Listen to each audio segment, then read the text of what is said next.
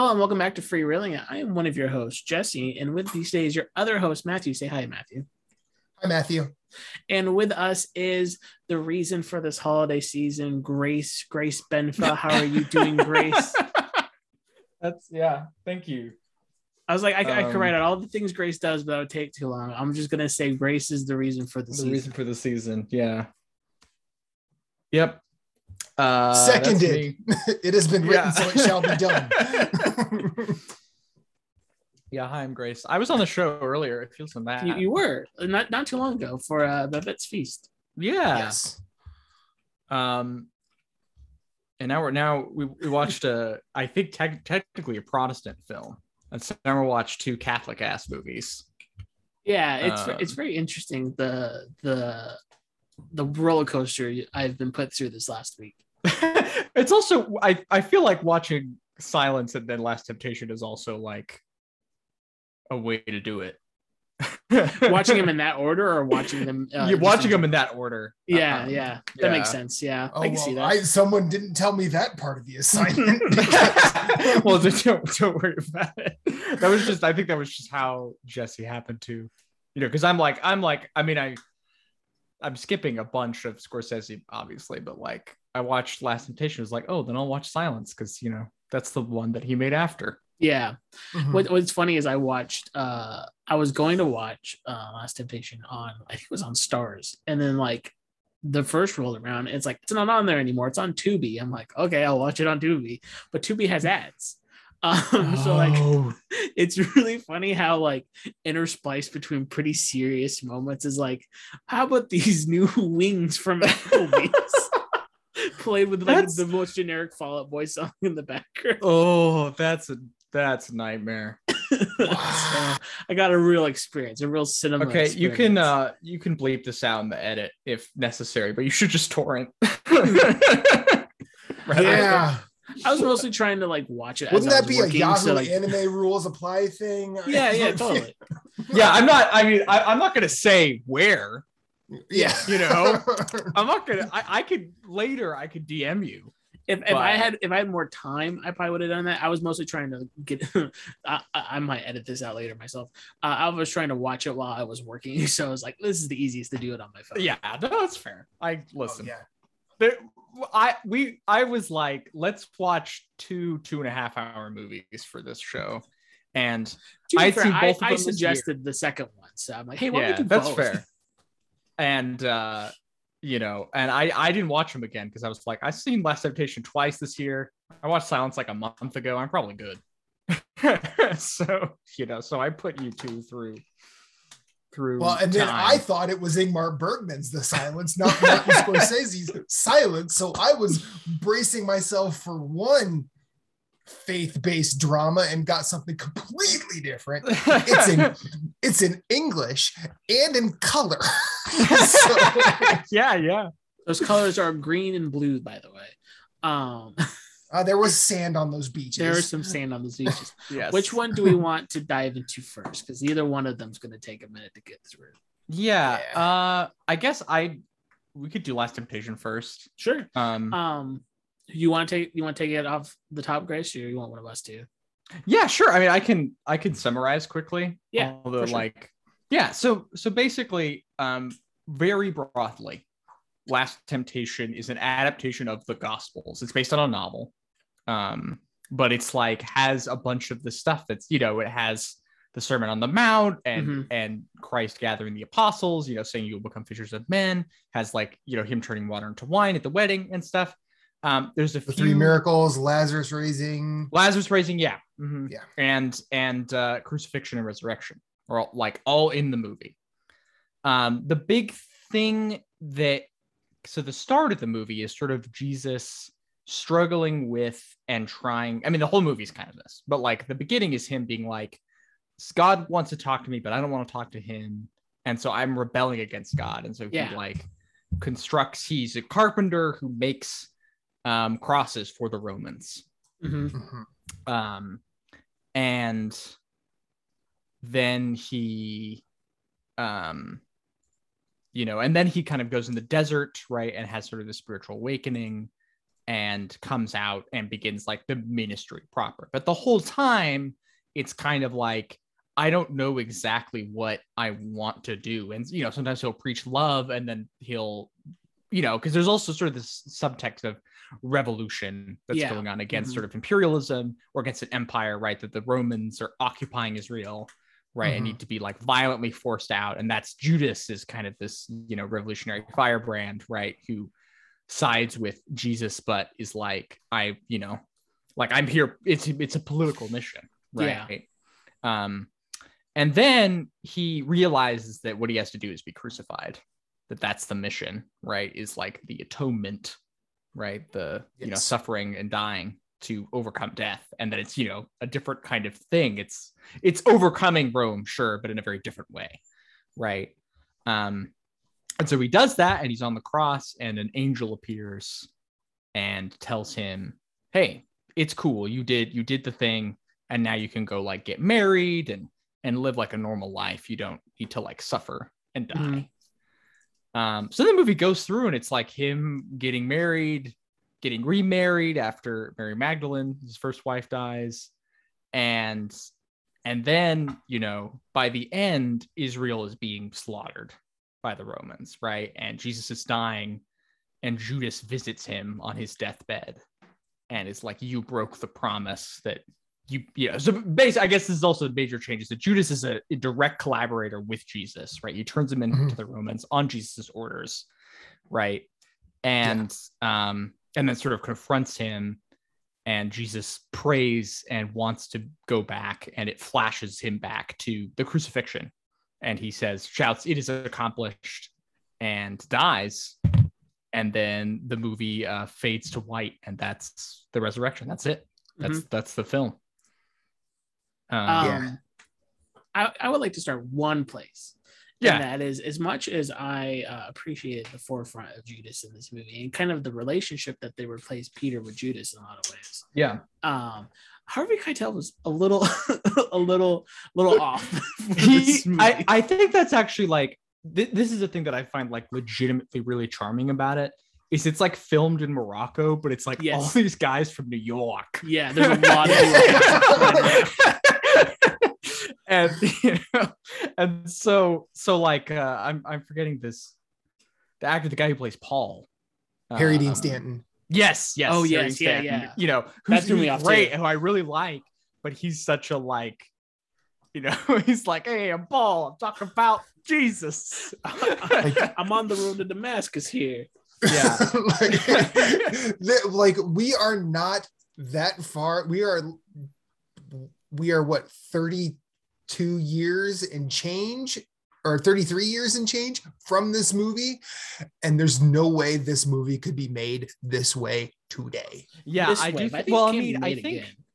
guess I do want to add a caveat to that, in that this movie was made again, and infinitely more offensively, in Passion of the Christ. Oh, right? Yeah, true. but yes, it's true that like, and I think this is something, you know, Jesus was not a white man. It was not Willem Dafoe. Yeah. Right. Yeah. Like, you know, like I kind of forgot it was Willem Dafoe halfway through. Yeah, he's incredible. Willem Dafoe is amazing in this movie. So so the thing is, I think we should just foreground that like, by nature there is some weird racial stuff happening, right? Because the cast is entirely white. Harvey Kettleman is the Judas guy, like has red hair. Yeah. Very red. Wild. So it's like, in terms of like, and I guess also I forgot that there's a Mary Magdalene movie and that came out a couple years ago. Yeah, Joaquin Phoenix is Jesus, right? And not too long ago was 3 Days in the Desert with Obi-Wan as Jesus. Yes, with Ian McGregor. Yeah. So like this is a pretty common thing. So I guess it's, so it's not like this movie's the only problem. And there's fairly recent examples of people making movies about Jesus and casting him as a white guy. Yes. Oh, 100%. 100%. I'm not trying to say that that's not a thing anymore. No. I got you. I'm just saying, regardless, poor choice in 2021. Yeah. Well, the thing is, I think we'll get to this when we get to Silence, which I think is really interesting because, there is a 1971 Japanese version of Silence that I haven't seen, and I would really like to, because it's like 40 minutes shorter. It's like 2 hours, and I just feel like that instantly you were doing something very different. Right, you know. Anyway, so we need to get into that. Grace just inviting herself back. I like this. Silence, really funny feature. There's so much we could talk about, and it's really fun. And I don't want to dominate too much on my side, because no, go ahead. What's funny is I've been like secretly debating this movie with my parents, who are both very religious. My dad's a pastor. He's been a pastor for almost my entire life. Yeah. And it's very interesting to see my dad, who's very much in like only religious stuff, and my mom, who's very, very, and I might be quieter right now because they can maybe hear me and they don't want to watch the movie. So, my mom's very much raised like art stuff, but is also raised very religious. So me and my mom had a very interesting discussion of like this historical fiction. What if we treated it as historical fiction? If we believe everything is true about Jesus, then why don't we treat it as historical fiction and explore? Because that's what historical fiction does. It explores these real life people in different ways, right? Yeah, for sure. And like she could kind of see that, but my dad nothing. But what was so funny is I watched the first hour and 20 minutes yesterday, and then I went to the theaters and watched I don't know if you know this, Grace. There's a TV show out there right now called The Chosen. Oh, is this based on the Chaim Potok novel, or no? Okay. It's just based off the Bible. Gotcha. Yeah. Okay. And it's made by Dallas Jenkins, who is a man who is the son of Jerry B. Jenkins, which I don't know if you know who that is.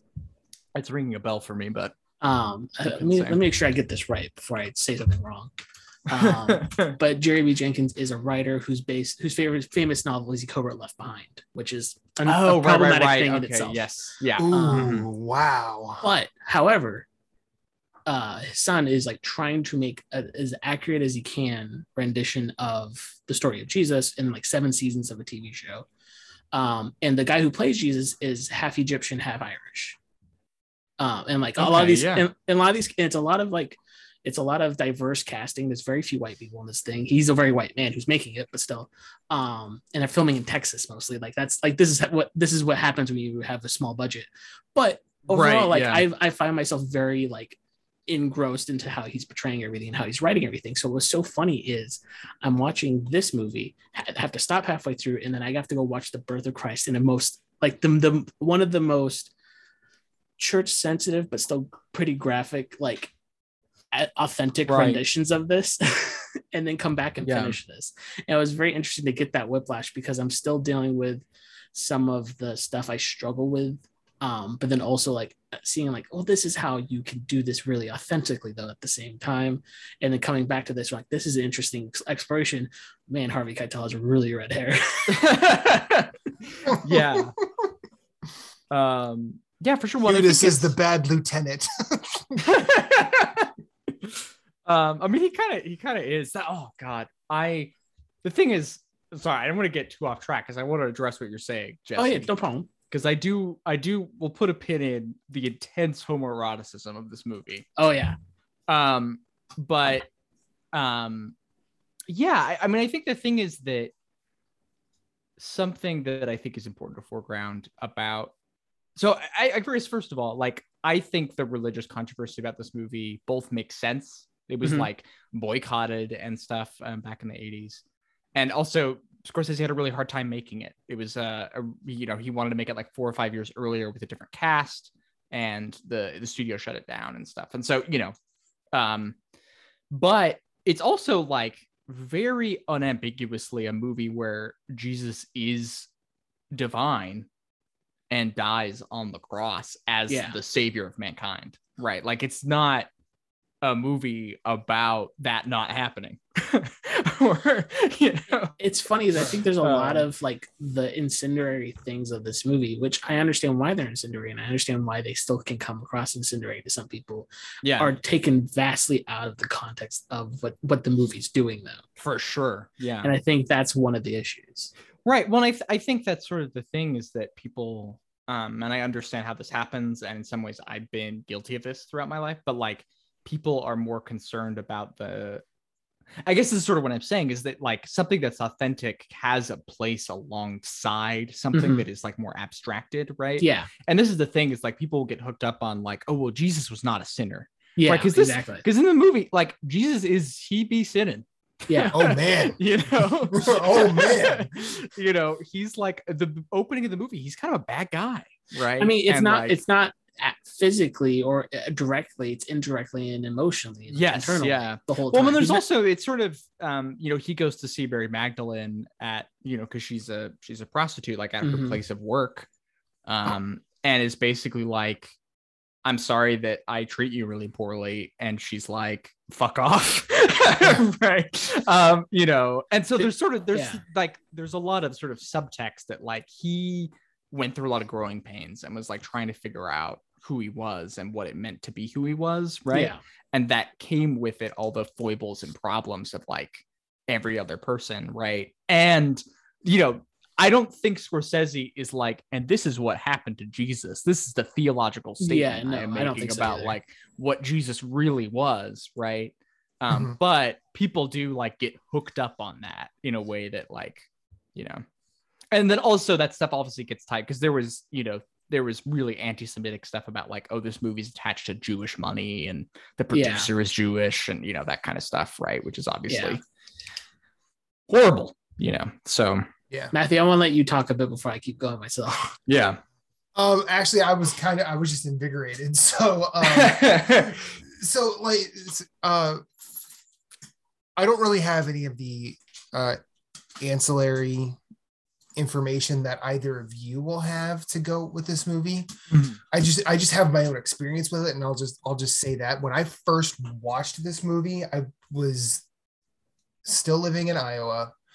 I was in my parents' house as I was like saving money to move here to where I live now in Philly. And I was watching this movie and my mom comes in and she's like, "What are you watching?" I go, "I'm watching The Last Temptation of Christ." She's like, "The Last Temptation of Christ?" I'm like, "Yeah." I go, "Willem Dafoe is Jesus."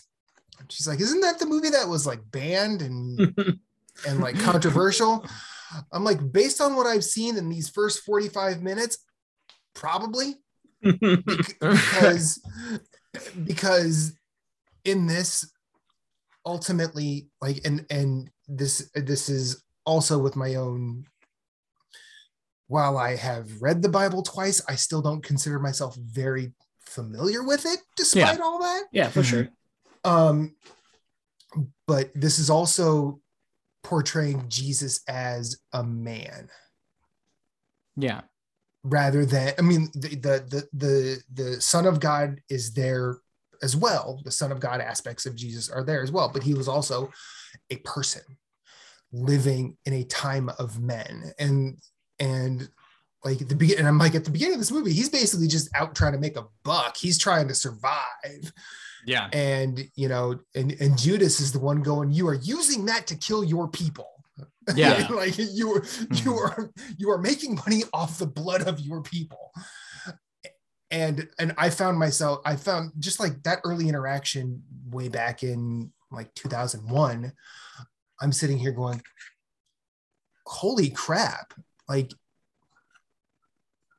I mean, and I'm not trying to say I'm like Jesus by this, but here everybody has the conflict with where I was at in my time, where I still sort of am sometimes, like existed in the Son of God.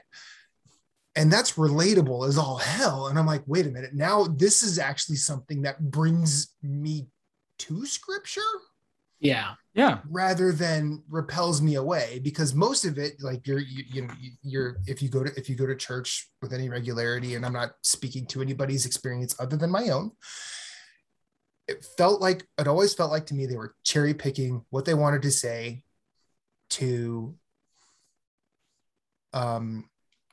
it's like a good marketing pitch. They cherry pick what they want to say so it makes you feel good. Yeah. I mean, and it's really funny when I would talk to my dad about this film after watching it, who he grew up in a more religious environment than my mother did. But he would be the one that was like, I'll say the hipster religious person, like he liked Catholicism when it was in Latin. He didn't like that they stopped speaking Latin. Like that was a big sticking point for him. But then when you actually try and have like a stronger religious discussion, he becomes an actual paper tiger. His arguments just sort of fall really, really flat. They're really superficial. And if you ask him the tough question, he walks away. And what this movie does for me is it puts those tough questions kind of front and center. Yeah. Mm-hmm. And ultimately, I think the picture of Jesus that I have at the end of it is stronger than any scripture has given me. Mm-hmm. Mm-hmm. And yeah, I think that's also very subjective. It's a very subjective thing. But I mean, I will say you're not the only person that I have watched this movie with that has felt that way about it. Okay. So, okay. So like, I think that's a very reasonable response to it. Right. And I also like how Jesus is also everyone's asking of Jesus the questions that we always ask of anybody of religious rank. Like, what's God's plan? And Jesus is going, man, I don't know. He only tells me so much at a time. Yeah. And he only tells me what I need to know. And I never get the context. But right now I feel this and I feel like this makes sense. And then you get to a point where it's like the bubble's about to burst. And he's like, nope, this isn't the way. Mm. Yeah. And I feel like that is something that people who look at religion from a very armchair quarterback sort of way get really frustrated with. But I also think they don't understand that that's kind of the meaning of faith. Yeah. Well, I think there's sort of, I mean, I think it's kind of interesting. There's almost a like dialectical way the movie operates, right? That it's like, I mean, just that like Jesus is swinging between poles of like, politics and, religion and God and man and stuff, right? Mm-hmm. And the whole movie is about like negotiating the like very fluid and arbitrary boundaries between those things, mm-hmm. right? And I think the thing that it manages, I think, is really cool. Although I think there's something interesting. You could read it as a political text that's sort of anti-revolutionary, and I don't think that's very generous. But I do think it's both like, hey, Rome is really bad, mm-hmm. right? At no point is it like the Romans are not deserving, right? Of violent revolution, or this is not something that should be overthrown. It's just that like how that actually works is something that is kind of beyond immediate human understanding, right? And that's the whole thing, right? Is that like Christ surrenders, and through that surrender wins the greatest victory, mm-hmm.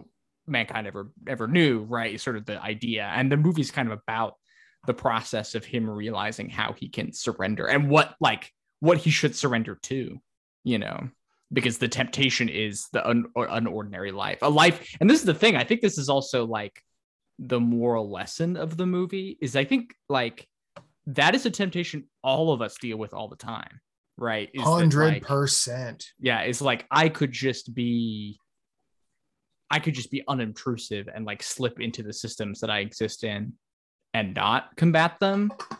And maybe that would be fine, Yeah. Mm-hmm. And so the idea is like, having to interrupt history. I think that's part of what makes it such a like relatable depiction, right? Is that it dramatizes that in a huge way, right? And like puts you in the position of Jesus, right? Whereas the Gospels are like kind of distant, right? And make sense, right? But like they are by nature like a little bit, if there's any POV characters, it's the apostles, right? Mm-hmm. Who are often treated as buffoons. It depends on the gospel you're reading, right?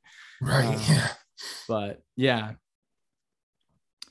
So yeah, I think that's the thing. That's what makes it so vital. I think is that it asks a really big moral question that feels like it stretches beyond like Christianity itself. Right? Yeah, and I think that goes to just like the performances of it, and like why Harvey Keitel like still works in the movie and stuff like that. It's like it's still very human in its performance. Yeah, and the thing is, actually, like I like him a lot. I think he's really good, and I think he gives this like, I mean, maybe it is this like hometown or whatever, but like there's a groundedness to him. Like one of my favorite details in the movie that I'd forgotten actually watching it again was when he visits Jesus on his deathbed. Mm-hmm. He has blood on his hands from fighting the Romans, right? And like and you know, that moment of being this like, oh, he's the material, right? He's like the consequences, the real hurt and pain of the world like coming to bear, right? It's such a great image, you know. So yeah, I don't know. I think that's also the thing, is their relationship is kind of the core of the movie. It is a love story in some ways. Right? Oh yeah, 100%. You know, that, kind of going with like how your talk kind of like paints a picture of like these characters already when you go in. It's like I've always been kind of shown that the him and the 12 have been like, if not romantic, just the kind of love that even a family can't have. Like it's just a different kind of bond, right? Oh yeah, John the beloved. Yeah, right? and like all these names, all the names and all, like how he himself will change their names personally. Like he changes them, and so he's probably the only one that refers to them unless they know about it, right? And stuff like that. So it like I saw that in this, and it's one of the few films I like you really see that through. Which again, I'm like now I'm comparing and contrasting when I was watching it with that other stuff I've been watching, because I still grew up in a religious household, and I still get wrangled into stuff. It's really fascinating, the differences of everything. Yeah, well, I think that's also something like, you know, I mean, this is getting into a broader conversation about like homoeroticism or like homosociality on film, right? But I think like I don't think Scorsese was like, I'm gonna make Jesus and Judas gay. I don't think so either. No, right? But it's just like they have an intimacy with each other that like is a love thing, right? Like is love, and like that can be friendship or familial in some ways, right? But it's also romantic in a real way, right? And it just, you can't, I think that's sort of the thing, is that I think there's sort of like argument against like shipping straight men with each other on TV or whatever, that's like, oh, but like friendship between men can exist and it doesn't have to be sexual. And I'm like, yeah, that's definitely true, but I think friendship is kind of romantic. Yeah, and no, thereby totally. is like it all lends into itself into each other. And that doesn't mean that like a relationship between two people of the same gender has to be sexual, right? Yeah. But just that there is like, there's always that's always like a factor in friendships. I think that's like a very normal thing.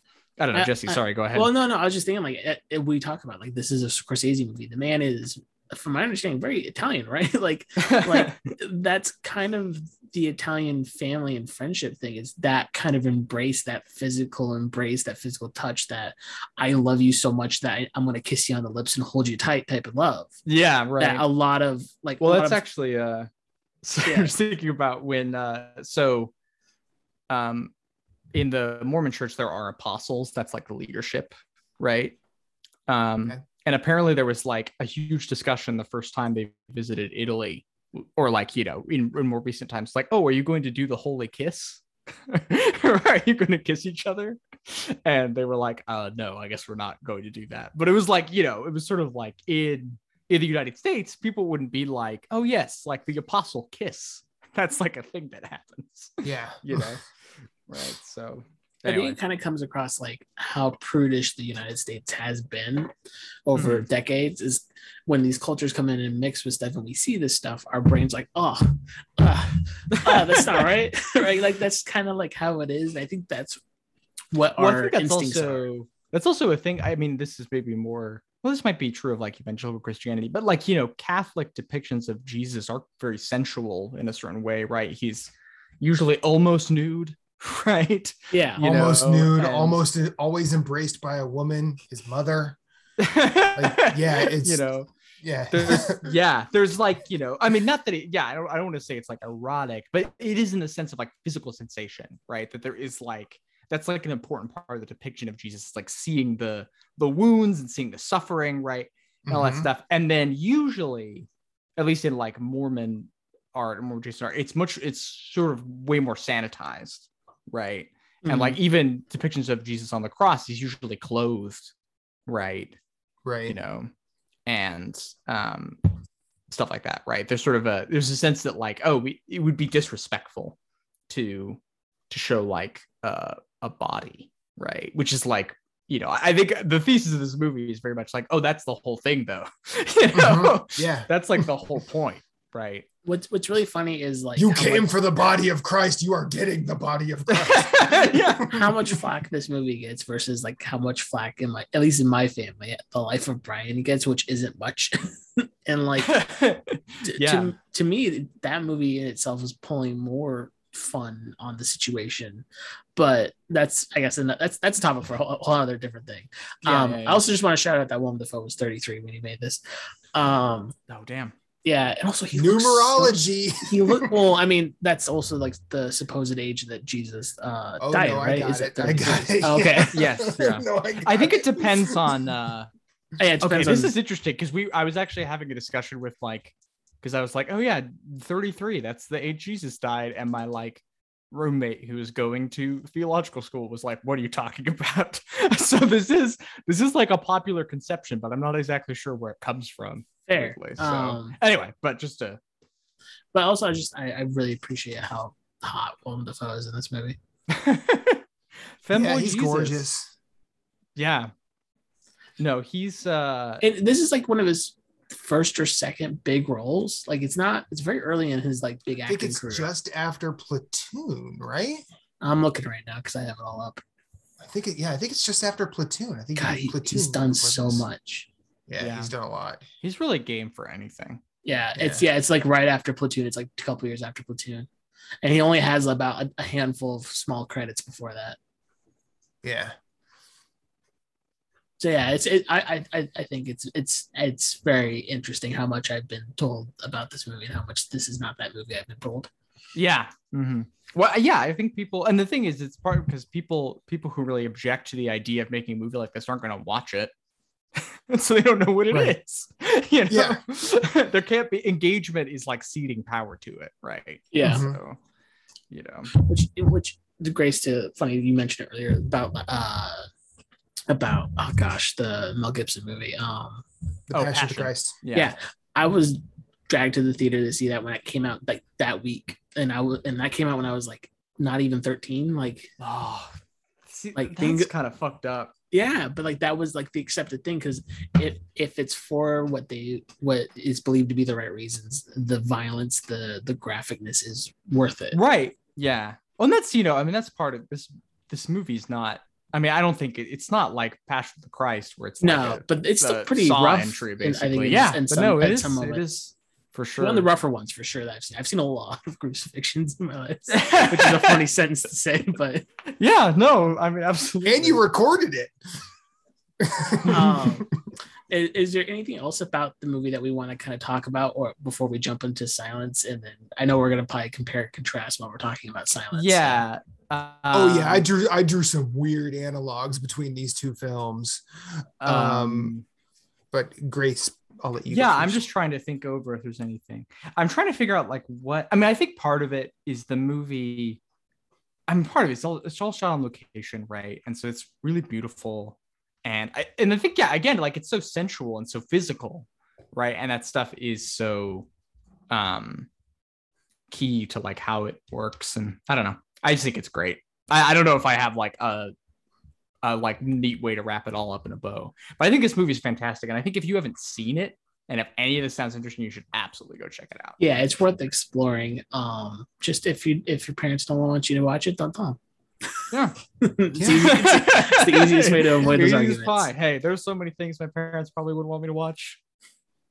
Easiest way to avoid those arguments. You have a phone for a reason, and we know you'd be on that phone. I can watch Gran Torino when I'm 16, but I can't watch this.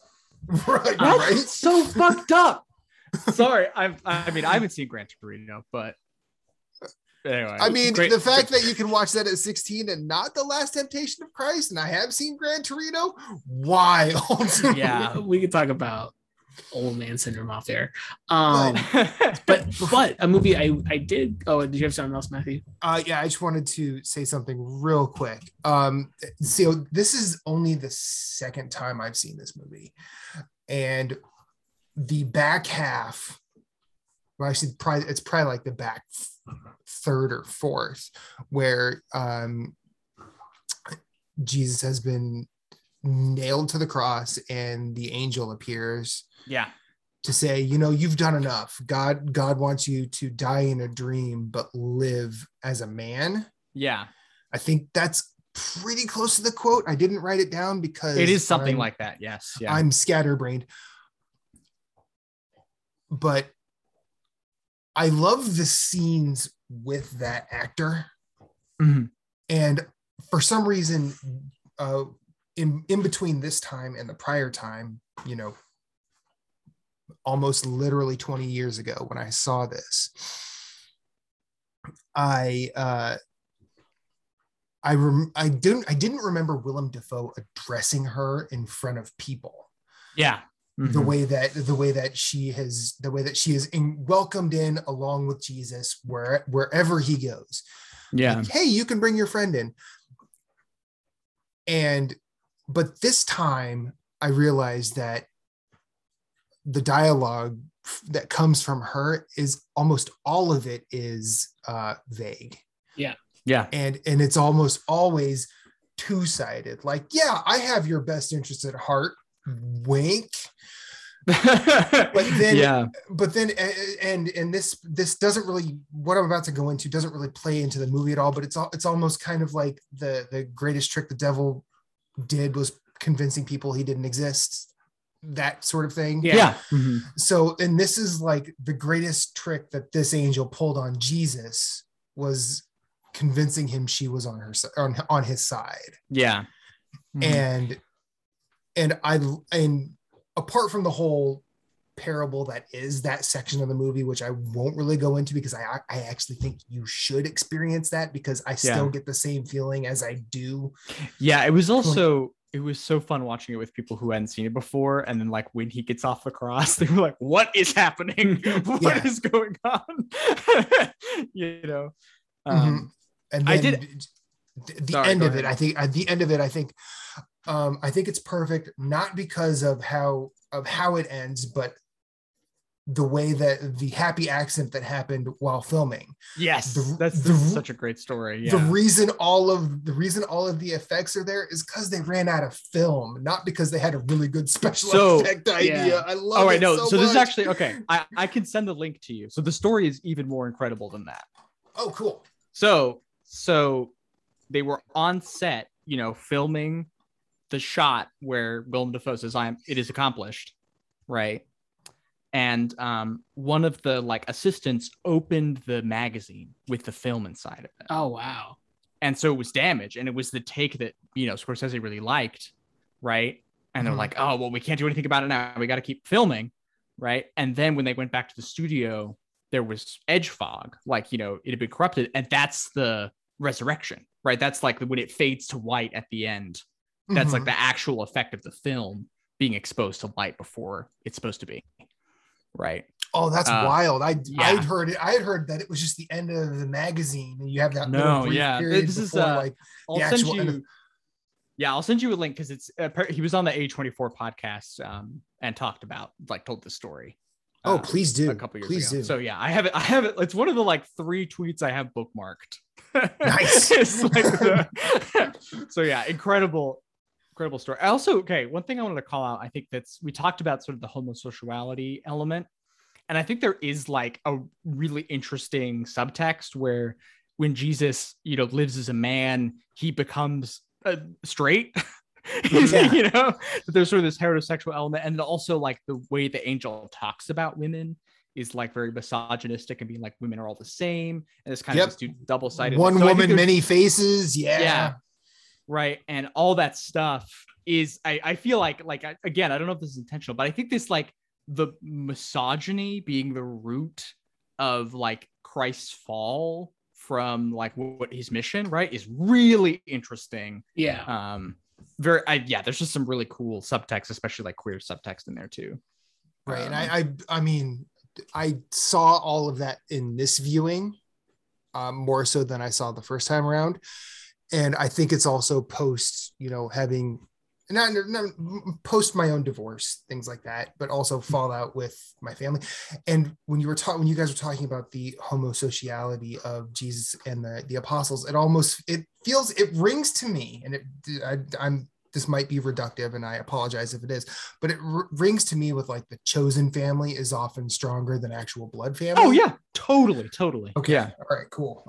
I think that is like, I mean, I think that there's sort of an interesting element with Mary, who he's both like unkind to, and at the end he's like, I treated you, I'm sorry I was such a bad son, right? Right.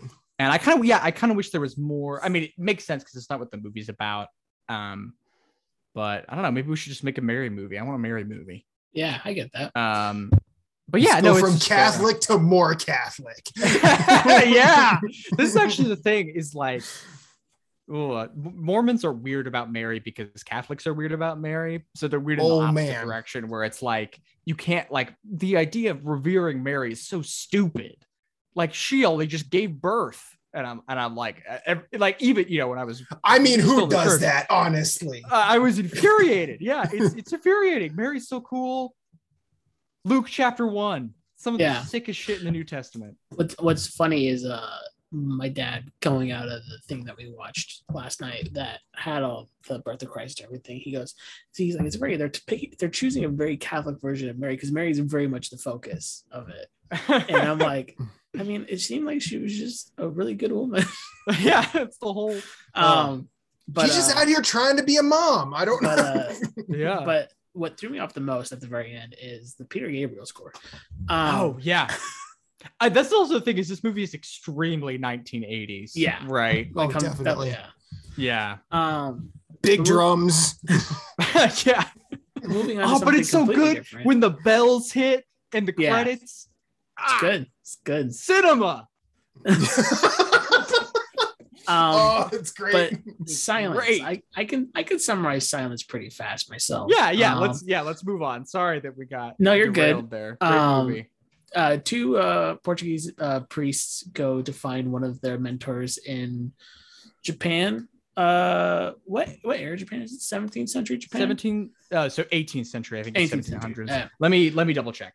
Yeah. And when they get there, they find basically small villages who believe in the faith and want more from the priest. They want to be sanctified. They want to get more prayers. They just want to be fed, really. Religiously, they want to be fed.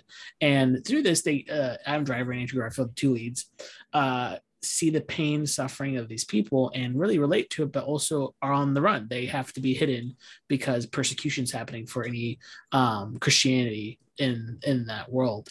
Eventually, Andrew Garfield and Adam Driver split up.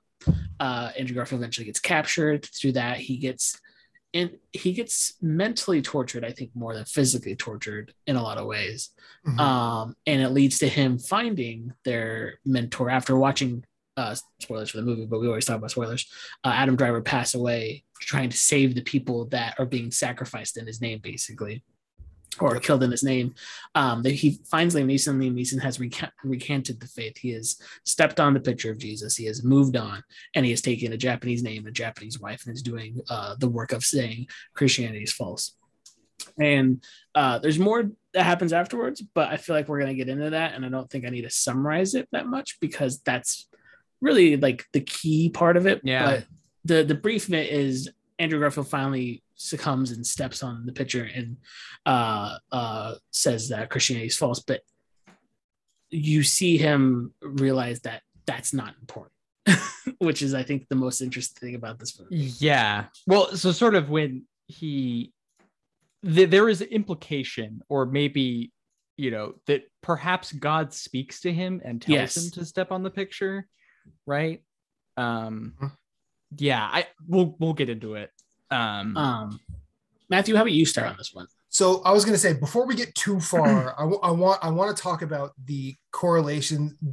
I finished this movie. I watched both these movies today, by the way. So oh damn, yeah. So, whoa, it's been a day, but I ended the movie while eating dinner with my wife, and it was a solid 45 minutes of her going, "What the hell are you watching?" And I'm like, it's been 2 hours leading to this point. Do you want me to catch you up? She's like, yeah, probably not. That's fine. I'm like, but we can watch this again because I really like this movie. We were an hour and a half in, and me and my dad were watching it, and I was like, I kind of want popcorn. And he's like, do you want me to pause it? I'm like, no, we're not going to finish it if you pause it now. I'll make the popcorn. We're in too deep, man. Yeah, for sure. But one thing I noticed was how oddly in lockstep these movies march. Mm-hmm. Yeah. Now, I don't know. I don't know if this is intentional, but it felt like the acts of Last Temptation are transferred into Silence in very interesting ways, because you get like the early, not so much the early conflict of Jesus in Garfield's character, but like his conflict is with the church. Is like, hey, we need to go. His conflict is to convince the church to send him and Adam Driver to Japan. Yeah. After that, you get like Sermon on the Mount Jesus, where Andrew Garfield and Adam Driver are preaching and working with villagers. Mm-hmm. And then when they split, you could probably make the connection to Jesus going to the desert. But I also think instead of Jesus's 3 miracles, we get the 3 betrayals of Kichichiro. Yeah. Mm-hmm. And then the final act is kind of separate from Last Temptation but also feels like right with it. So I think the parallel here is this is also one of the things is that Andrew Garfield's character, Sebastiano, or Rodriguez is what Rodriguez, yeah. He's constantly comparing himself to Jesus, right? Mm-hmm. Yeah, especially and there's sort of a sense, like, especially at the beginning, like he goes to this place where all these people are hungry for Christianity, right? Oh, and to be clear, I guess we should specify, like, this is in a period of Japan where it's isolated itself from the world, except for like Dutch trading. Right? Yeah, it's right after a war with all these Catholic nations and stuff. Yeah. Like. Mm-hmm. And so basically, like, I mean, Japan is like, hey, we don't want to be imperialized no more. So we're closing the border. Right. And so Christianity is illegal. And I'm sorry, I forgot the point I was leading to there. Just the connection of Rodriguez comparing himself to Jesus. Right. Well, so the thing is, there's kind of this ego thing, right? Where he is like super needed, right, by this community that's been abandoned by the mainstream church and, like is marginalized in some sense by the government that they're in, right? But yes, what that leads to is, basically a bunch of people being tortured, right? Mm-hmm. For the information of where the priests are, or to try and get him to recant or get them to recant Christianity, right? And so it's like a lot of the movie is basically like, it feels reductive because it's so, it's a long movie, right?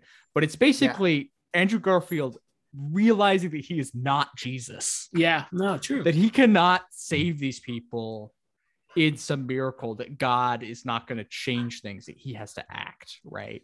And that in that action there is redemption, that there is grace, right? In that, and that, like, the act of profaning Jesus is this profound act of belief in him, right? That, like, that grace will, that God's grace for him and his belief is not broken. It's more than just that one action. Yeah. Mm-hmm. And that's sort of the thing, is that he extends that to other people in a way that he doesn't to himself, right? Yeah. And I think there's some interesting stuff with that. Yeah. Matthew, talk about. And so I think that's the thing with what Matthew was saying. Sorry, with the parallel is that if Last Temptation is a movie about a regular guy realizing that he is Jesus, Silence is a movie about a regular guy realizing that he is not Jesus, right? And so but in that realization comes the actual moment where he becomes Christ-like, right? And this is the thing, it's such a the image of stepping on is the like crucifixion moment, right? And it's by forsaking Christ, he embraces him more than he ever had before, right? And that he like does an incredible act of kindness towards these people who are suffering for no reason, right? For the ego of a Portuguese missionary, more than like to save their souls, right? Say like the third act of Silence is an answer to the question presented in the third act of Last Temptation, which is, what if I died a man? Like what would happen to me, kind of thing. And with Silence, it's like you would keep going. Like that's kind of the thing with the idea of like, what if someone failed? Well, someone has to not fail at some point. And what's funny is the voice of God in Silence is Father Valent. I want to pronounce it. It's the priest that sends them off. Oh yeah. So I'm forgetting the actor's name. Yeah, I don't remember who it is either. It's Sarian Hines, I think. No. It's Dr. Octopus. Is it Dr. Alfred Molina? Alfred Molina, yeah, I'm pretty sure. Maybe I'm wrong. That's Alfred Molina? Wow. I'm wrong. But I just think it's interesting that it's the father that sends him. I'm not really arguing with you. I'm just surprised that it's Alfred Molina, because I would not have. To be fair, Alfred Molina was in the movie Luther about the Catholic monk, priest, whatever. But I do find it interesting that the voice of God is the father that sends them. The kind of correlate. It's like, it's not only is it just he's looking to hear Jesus, but the people he respects mean so much to him that the voice he hears is the voice of the person who he respected. The reason he went is for the person who led him to the Lord in the first place. Like he's pursuing the people he respects most while trying to live up to their expectations. Yes. Okay, it is not Alfred Molina. I was mistaken. That's okay. Yeah. What's most tragic is Adam Driver's character, who we see early on very struggle with belief, and then tragically dies because he fully falls into it.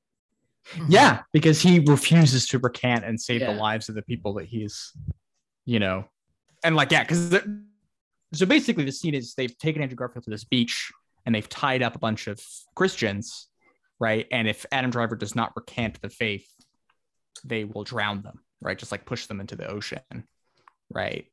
And Adam Driver does try to save them. He like swims out to the lake and drowns with them, right? Yeah. And that's the thing, is a lot of this movie, like it's not particularly graphic or violent, right? But it's horror movie in some ways, right? It is about watching someone watch suffering or experience suffering for like 2 hours and 20 minutes. Right, like I'm a little desensitized, I think, to some of like the brutality of just actual, like how realistic violence can look in movies. But watching it with my father, when the Christians died, he had a really visceral reaction to it all. More so than I did. And I'm like, oh yes, I forget, you are waiting for this to happen to you in some ways. And which that's a whole another story for another time that you could just talk later on Discord about, Grace. But I like could imagine the ideological.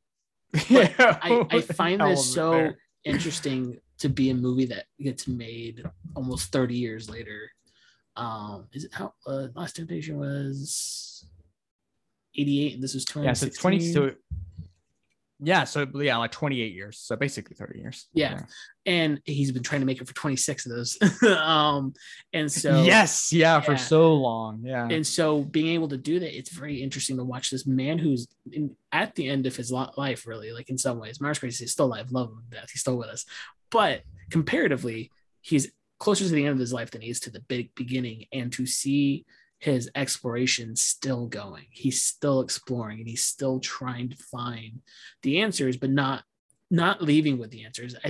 I do think Silence gives you a clearer answer than Last Temptation does in a lot of ways, but it's still not a definitive answer with a lot of things. Yeah. And I think that I think they're because I think in some ways that are like I kind of explained like what I basically think the movie's about, but like I think that the issue and the tension is that there is an ambiguity, right? To like Andrew Garfield's character Rodriguez can only believe that he is saved, actually. Yeah. Right. He can't know it. Yeah. And that's like the whole thing, right? Is that you just have to trust that you are doing right. Right. And, and believe that God will make up what you lack and be responsible for the good rather than the bad. Right. And like, that's all you can do, and that's scary. Right. And that's sort of the final scene, which is, him being burned, right. Being cremated because, you don't bury people. Right.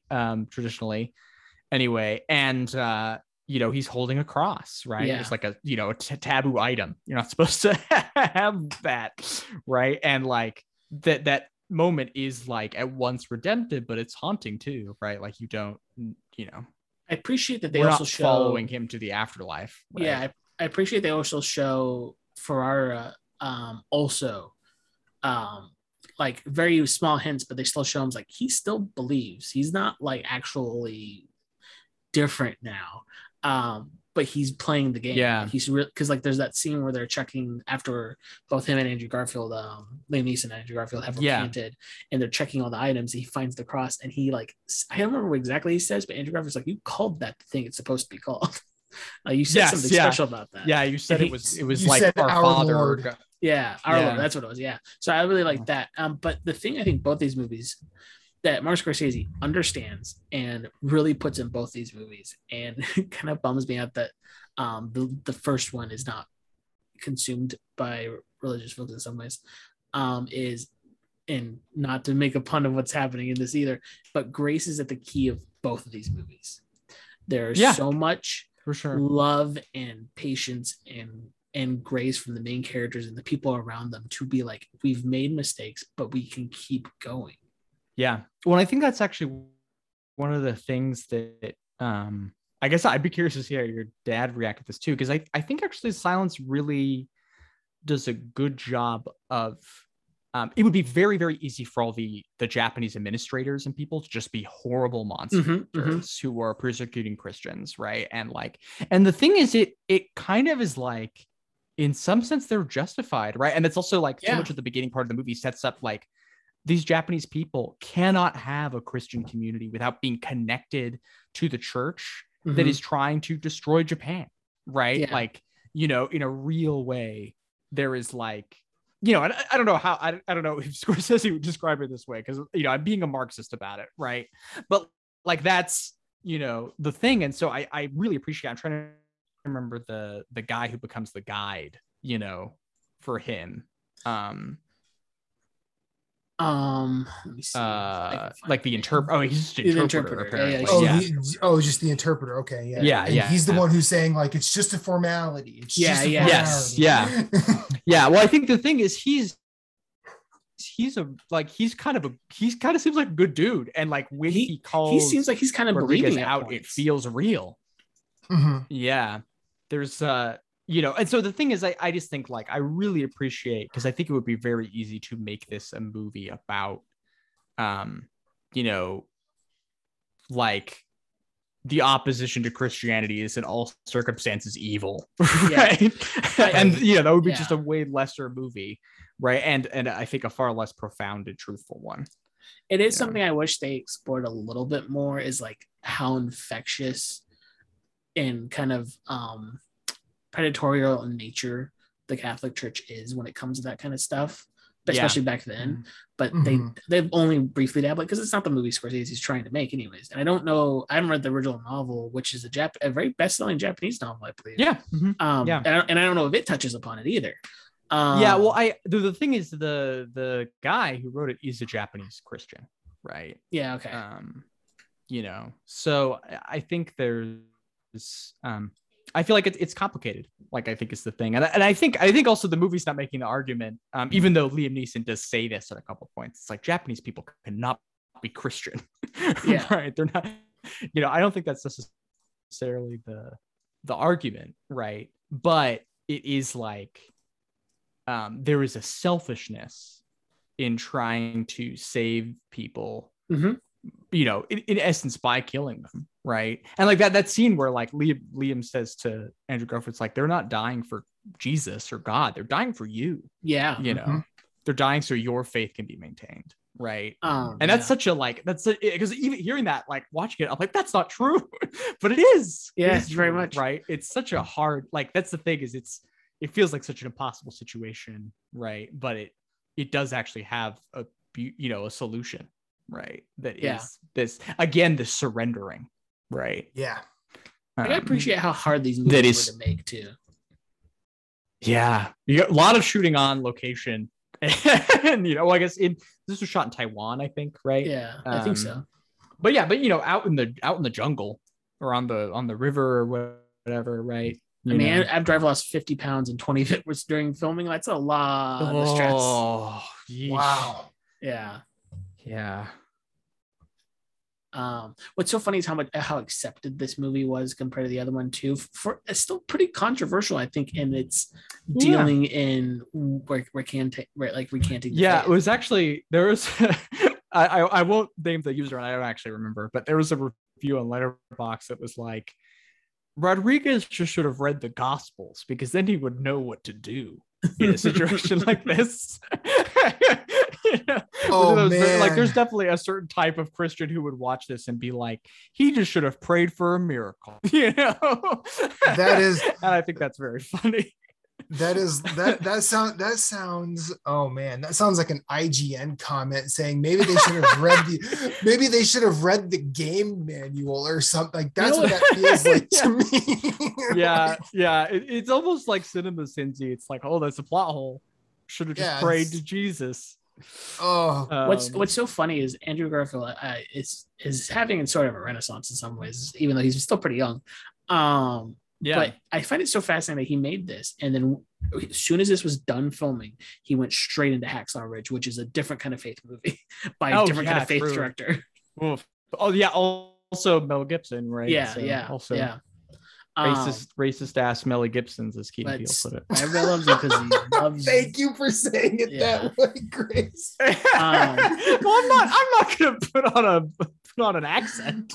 Oh no. I just because like when you said Mel Gibson, like that's immediately what I heard in my head. Yeah. just racist ass Mel Gibson. Like, thank you. That's a genuine, earnest thank you for that. Yes, no, I got you.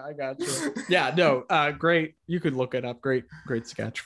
Yes. I'm reading. I always read the IMDb facts as we're talking about, just to see if there's anything interesting that I missed. Yeah. I guess after Rodriguez dies, or denies his faith, the rooster crows 3 times. I completely missed that. Which super. Yeah, I missed that too. Yeah. But there's so much. Yeah, most of these facts are just about how hard it was to make this movie. Yeah. Well, I think it is a grueling movie. Yeah. Right? Like it is, it's a tough watch. Yeah. So I know I'm probably the only one who free associated this hard with these two movies, apart from the comparisons I made earlier. But I feel like Martin Scorsese's like Aguirre, Wrath of God, and Fitzcarraldo are the Last Temptation of Christ in Silence. like yeah, kind of. Yeah, I get what you're saying. Like I haven't seen either of those, to be fair, but I mean, yes, by reputation, like it seems like Aguirre, Wrath of God fits that Last Temptation of Christ because of not because of the film, because I don't think they're similar in any way, shape, or form. In fact, it's I probably have it reversed because Fitzcarraldo is more about. In fact, yeah, I do have it reversed. Fitzcarraldo is a man going to the jungle, getting a bunch of natives to follow him and dragging a boat over a mountain for reasons. And then the wrath of God is the lone colonizer being left to die through his own decisions. Like it's we should watch those movies, but like I found myself thinking about both of those movies after I'd finished the Silence specifically, because I'm like, wow, that's why am I thinking of Fitzcarraldo and Wrath of God all of a sudden? But then I just started making but no, I think that's the thing, is it is a movie in part about the like absolute stupidity and foolhardiness of colonial projects, right? And that's the thing 100%. Is that, but Andrew Garfield doesn't go to Japan because he is an imperialist, even though he is, but that's incidental. He goes because he believes in the man who taught him, and because he believes in Jesus and believes that people deserve to hear his word, right? And then, and that also comes with like, obviously he has his ego thing and all this other stuff, right? He's such a sympathetic character, it isn't just like a colonizer, because it doesn't come out of that, right? And as someone who like was a missionary, right, and thereby like, served an imperialist project, like unwittingly, right, to some degree, it's a resonant movie. And also there's that scene where Andrew Garfield and Adam Driver are talking to like the mayor of the town, the elder, town elder, and he's like, what should we do if they ask us to stomp on Jesus? And Andrew Garfield's like, you should trample, you should do it. And Adam Driver's like, what are you talking about, my guy? You shouldn't tell people to step on Jesus. Right. That's very relatable. And it's that innate, like, maybe Andrew Garfield understands the assignment, whereas Adam Driver is like, I understand the gesture. Right. Well, that's the thing, is it's like the stakes are so high. Right. It's like, oh, my soul, or this person's soul is on the line, and like their faith is on the line if they like, do this. Right. And I think also sort of when they the villagers like step on the thing again, they're like, no, we gotta up it up a notch. And so they get the cross did that out too and they easy. spit on it. Yeah. And it's like, oh yeah. And they can't bring themselves to do it. Right. It's like, oh no, like, well, you said it earlier, Grace, though, it's Andrew Garfield's character just being able to tell people what they should do, but not accept it for himself. And it's very interesting to watch that struggle. I do have a couple of interesting facts about Last Temptation I want to talk about, because I was looking through it, and I'm like, these are very interesting, and I would like to hear your thoughts. I guess the accents were on purpose. They want to make sure the Jews had American accents, mostly New York, while the Romans had very English British accents. Okay, that makes sense. Yeah. Which I wonder that's pretty silly, but I just wonder if you heard Harvey Keitel's like, we got to figure something out about this. Well, the thing is, no regrets. Harvey Keitel was nominated for a Razzie. Razzie proof that the Razzies are a horrific and god awful institution that should die in a ditch, because he's great. I legitimately think his performance is stunning in this movie. It's interesting. Like, I do get, like, to be clear, I do get it being distracting. I'm not saying for sure. Oh, sure. But I think he's great. I do find it very interesting that we almost had this movie with Mel Gibson as Jesus. Was that the and Sting as Pilot instead of David Bowie was there was a few people considered, and there was another one I thought was super interesting. I'm trying to find it now. I mean, Robert De Niro was also almost Jesus, right? Yeah, because he just came off Raging Bull and he kind of just wanted to use him again. Willem Dafoe got denied a role in Tombstone because of this movie. Oh, he was supposed to play Val Kilmer's role, Doc Holliday. Yeah, you can't take away Val Kilmer's Oh no, you can't. But I find it so fascinating that they're like, he was already. Yes, no, for sure. It's like weird to think about. I mean, I feel like that's a win all around. I think like, yeah, that's what I'm saying. Yeah. But yeah, we get Val Kilmer on your Huckleberry, and we get Willem Dafoe. It is accomplished. By the way, if you have not watched that Val documentary, I highly recommend it. Yeah. Look, Willem Dafoe sacrificed Tombstone so the world could win. I think we're fine here. Yes. No, I think. So any last thoughts though before we kind of talk about some other stuff we've been watching briefly and then wrap up? No, I don't. I just think the thing is that I think Scorsese, this is the thing, is watching both of these movies, he really gets it.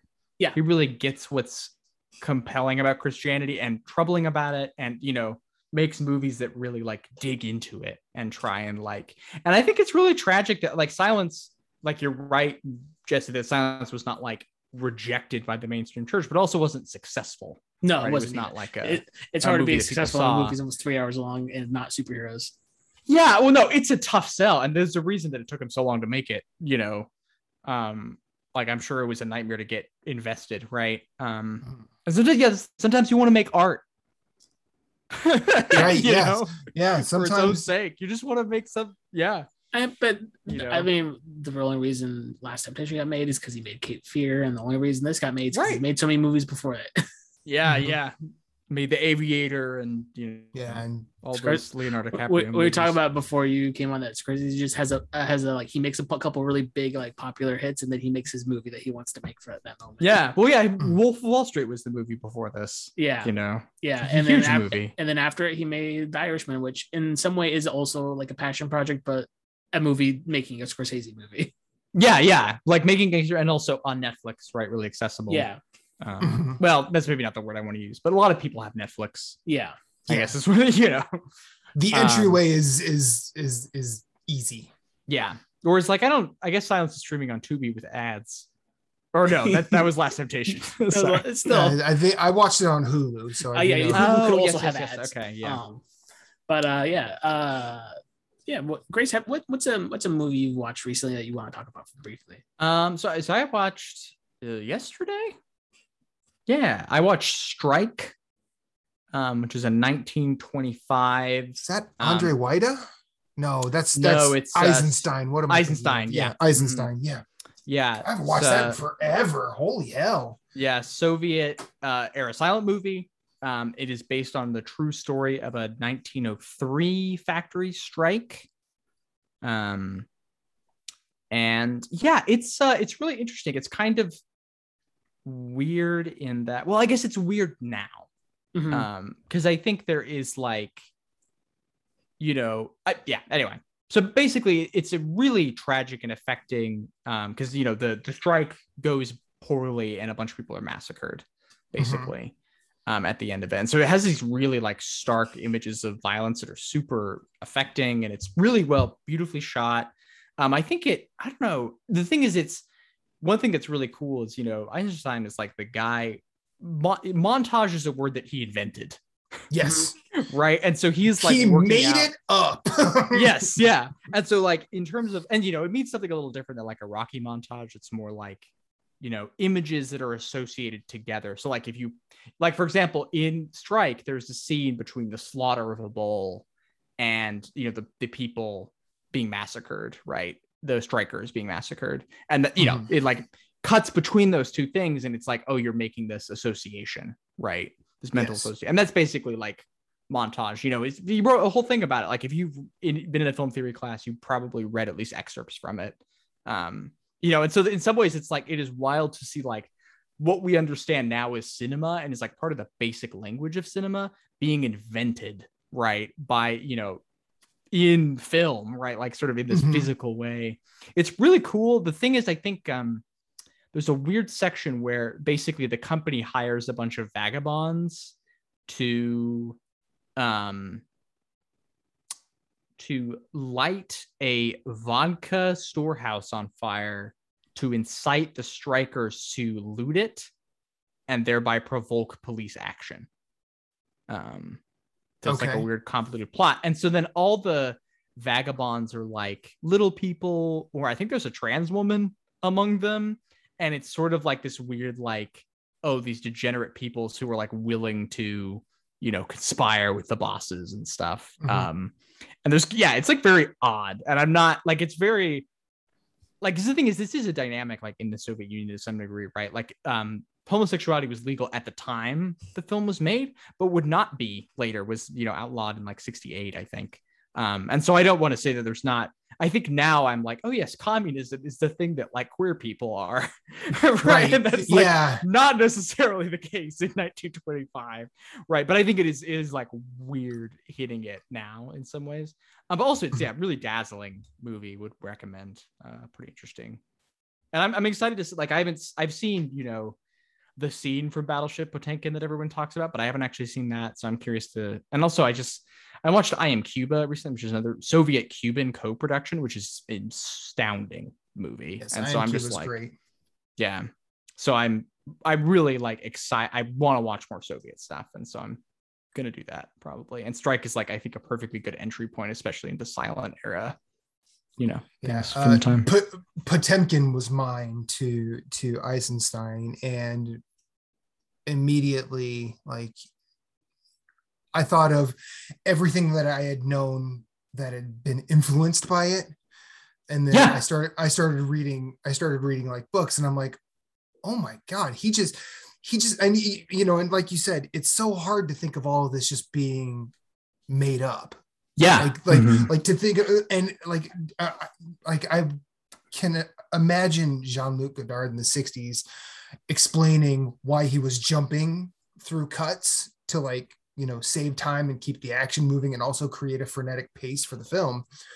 Yeah. But I you know, D.W. Griffith being the shitbag he was, yeah, like, I cannot imagine the conversations that he and Sergei Eisenstein were having with their contemporaries about coming up with narrative devices for moving pictures. Yeah, that's like, whereas like the thing is, all this had to be invented. Whereas like the very first like super famous film image is a train pulling into a station, you know, and you know, the Lumiere brothers are like, yeah, we don't know how this works, but we're gonna keep trying it.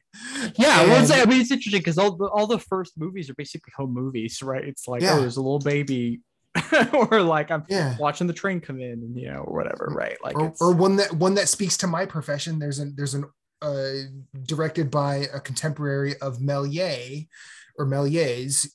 called The X-Ray Man, that basically explains how X-rays work without all the physics.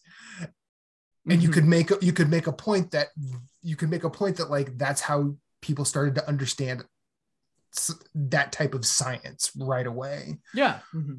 Through moving pictures. To quote you from earlier in the episode, cinema. Yeah. Matthew, what's the thing? Oh, yeah. Well, it's just that it's like these guys are also huge influence on Scorsese, right? Who's like a big, like a film historian, really, in his own right, as well as a filmmaker. You know, so. All right, go ahead, Jesse. I was gonna just point the direction of Matthew. What's a movie you've been you enjoyed a lot, or a TV show? Because I know you've been. I haven't watched a movie. And I haven't watched a movie outside of like for the shows in the last 2 episodes, and mainly because work's been kind of burning me out, and I've also been doing a lot of reading. I've been trying to actually slog through Dune, and I've also been reading. Hey, me too. I've been reading Dune. I already read Dune this year. I'm good. Damn. Yeah. Like I've hot take. It's pretty good. Yeah. Like I like the way it just takes a minute. Yeah. Yes, I like the way it's written. It's just like, for some reason I'm moving really, really slow. Well, how far are you into it? I'm about 200 pages. I mean, honestly, that's where it starts kicking off, I think. Yeah. Okay. So I'm probably right. I'm probably right at the cusp, and then all of a sudden it'll just take me away. But like, I've also been reading Berserk. Which I absolutely love, and I'm going to plug it because she was wonderful to be on our episode. Listen to the pod hand if you're reading Berserk; it's very worth it. Yeah. That's with Maddie. Yeah. Yep. Yeah. Maddie Lewis is a co-host. Who's gonna be on in the next few weeks? Yeah, we're getting her back. But wait, what are you watching? We were just watching. We just started watching the final season or the most recent season of the Great British Bake Off. Oh, gotcha. But what are we watching with Maddie though? I think is the question. Oh, Brimstone and Treacle. Oh, okay. Weird ass. I just said Maddie. Not to call her out of the show, but I said Maddie a movie recommendation. She said she would watch it and then didn't, or I don't know if she did. She didn't DM me back. To be fair, I haven't watched Maddie's movie recommendation that she gave to me. Damn, yeah. No, listen, it happens to everyone. I'm just like wondering if I should like follow up. Yes, do the classic missionary thing. Follow up. Have you been reading your scriptures? You know what? I will open the next episode with Maddie on and be like, Grace has some questions for you, Maddie. No, don't do that. I'm not going to do that. I've heard this season of Great British Bake Off though is very emotional. I'm 4 episodes in, and it's been an odd roller coaster thus far. Which is, I mean, reality TV is what it is, but I think in terms of reality TV that can sort of land in a relatable way, I think oddly enough, the 2 that do it for me are this and RuPaul's Drag Race. I think because both shows seem to understand who and what they are and celebrate that rather than try and be better. And I'm not saying they're like unambitious in any way, shape, or form, because I think trying to land this type of humanity is very, very difficult.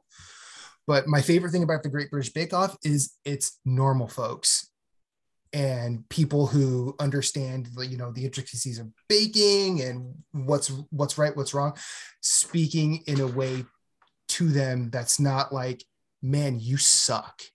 Or it's always like, here's what I think could have done better for you. Now, I know there's early on in the run, there's the guy who forgets to put eggs in the bake. And they're like, so we noticed this. And he's like, yeah, that happened. But they don't rake him over the coals for it. They don't make him feel bad. They're like, I understand. It's a high pressure situation. You're on TV. I get it. But because and then there have been times where there were bakes that were just completely not cooked. They're like, we can't eat this, and everybody's like sort of understands that it's the drama of the day and the fact that it's not people trying to start their own Michelin rated restaurants and just people who bake for their families. Like, I love that so much, because as someone who doesn't know how to cook and has recently like started trying things, I would love someone who knows what they're doing to say, hey, this is what you're doing wrong. This is why I do it this way. This is where you could go a little bit differently to make it better, rather than just saying, yeah, put that stuff away and never come into a kitchen again. Because I think we need more Paul and Prue, or even Paul and Mary, and less Gordon Ramsay. But that's just me. Yeah. Great British Bake Off rules. So I started at the very beginning of what they have on Netflix. So I'm making my way through it. Okay, you're like Paul and Mary. I do love Mary more than Prue, and I do like the I forget their names, but the 2 women that are the presenters. I think one of them is Sue Perkins, but I don't remember the other one. But I think now Matt Lucas and Noel are very good. Not taking that away from them, but these 2, the way they interact with everybody that's baking, as well as taking Paul down a peg, like it's TV gold in my opinion. Yeah. My thing briefly is we talked about it kind of before, and I don't want to dive too much because it's been a long day for me. Is I watched another Scorsese movie this week because I don't know, accidents happen, I guess. And it's another offbeat one. I watched After Hours before I got taken off Criterion. Oh, cool. And that movie is a lot of fun, but also really stressful. And I don't think I've seen a stressful Scorsese movie like that before. Like, I've seen tense ones, like I've seen Goodfellas, I've seen The Departed and stuff like that. After Hours is a different ballgame. It's just a bad night for one dude. And it's very interesting to see how Scorsese balances humor and oddity with tension in that movie. Have either of you seen? I know we talked about it before when I watched it, but Little Murders. It's who directed that one again? Little Murders. Why do I recognize? Because I talked about it before. It's an Alan Arkin movie starring Elliot Gould, and it's kind of a satire of like society at the time. And I feel like the dialogue was it's unnatural. And that's what this movie is. But I feel like Scorsese was playing it as natural, which is so fascinating. Like, he's like, this is what New York really is. These people are weird. They're so weird. And you got to deal with it. Yeah. So it was just very really, really fun, but weirdly tense movie, and not like any other Scorsese movie. Not even like the last two we watched. So I would like to hear your thoughts on Bringing Out the Dead. We'll get there. I bet we'll get there one day. I just gotta watch more Scorsese, because I mean, I've seen the 3 Scorsese movies I've seen are these 2 and The Departed. So so we're having Grace on to do Goodfellas, The Casino back to back. Yeah, I'll do that. I mean, I know Grace will be our first trilogy. We're gonna throw Gangs of New York in there too. Well, then we have to do the quadrilogy and do The Departed. Then that is all of the gang movies. Well, we got Irishman too, right? Oh yeah, I forgot about Irishman. I don't have time. 5 movies. Grace is now about to say, I'm never coming back on. No, Grace will do it. I just have to take off the day for work so we can talk all day. And we'll have to split it into 3 different episodes. Yes. Let's do it. And then I do remember the last time Grace was on, we roped her into a 5-hour Rashomon show. So oh man, I would love to talk samurai movies, Grace. That would be fun. Yeah. I'm sorry we're talking about you like you're not here, Grace. No, you're fine. I feel very flattered, is really my general feeling. Once I get around to watching Seven Samurai, we should do that. But I haven't gotten to it yet. Seven Samurai is great. I watched that recently. Yeah, I bought the Criterion Blu-ray, sitting ready to watch when I have the time to sit down and just engage. But Grace, where can people find you on the internet? So you can find me on Twitter at Grace_Machine, and also on Patreon at patreon.com/GraceInTheMachine. And that's, and I'm also just abroad. I'm on Paste and GameSpot sometimes. So yeah. Is killing our gods didn't end, did it? No. It's it's just I just became a freelancer full time. Yeah. Sure. I just want to make sure, because in theory, I've got one coming out about silence soonish. Cool. Read Grace's piece on Uppercut, Killing Our Gods. It's several pieces, and it's like a column. I love the way it makes me think about the media it discusses. Specifically the piece on Pathologic 2. That is some of the best shit I've ever read. Thank you. Sorry if I'm No, it's okay. I listen. You could gas me up all day. That's our jobs, really, is to gas people up. We're really good at that, Matthew. Yeah. I really like doing it, but sometimes I feel like it's a bit much when I do it. We always question, do people think we're insincere when we're trying to be the most sincerest we can be? Yeah. Sure. Matthew, where can people find you on the internet? You can find me at infinite_rewind everywhere I want to be. Generally, that's Twitter and Instagram. But Twitter, I'm pretty freewheeling with how I post. I try not to. Name of the show. I try not to. You see what I did there? I try not to keep it to any one thing, probably because my interests are so varied. So if you do give a follow, you're probably not going to hear the same thing twice. At least not quickly. But if you happen to be in the Uppercut Discord, that's one of my favorite places to be. So, yeah. Matthew also has a show with. Oh crap! I forget my own stuff. You want to continue? Yes, I host two other podcasts. One that I'm in the midst of editing right now. So why I forgot that, who knows? It is Freereeling It, where a mutual friend of Jesse and mine, I believe Grace as well, Caroline, we basically choose an artist or a musical genre and come up with an 8-song playlist to bring us from a negative mood to a positive one. It's not medical advice, but we try and have fun with our own little coping mechanism. And the other one I host is called Story Route Zero.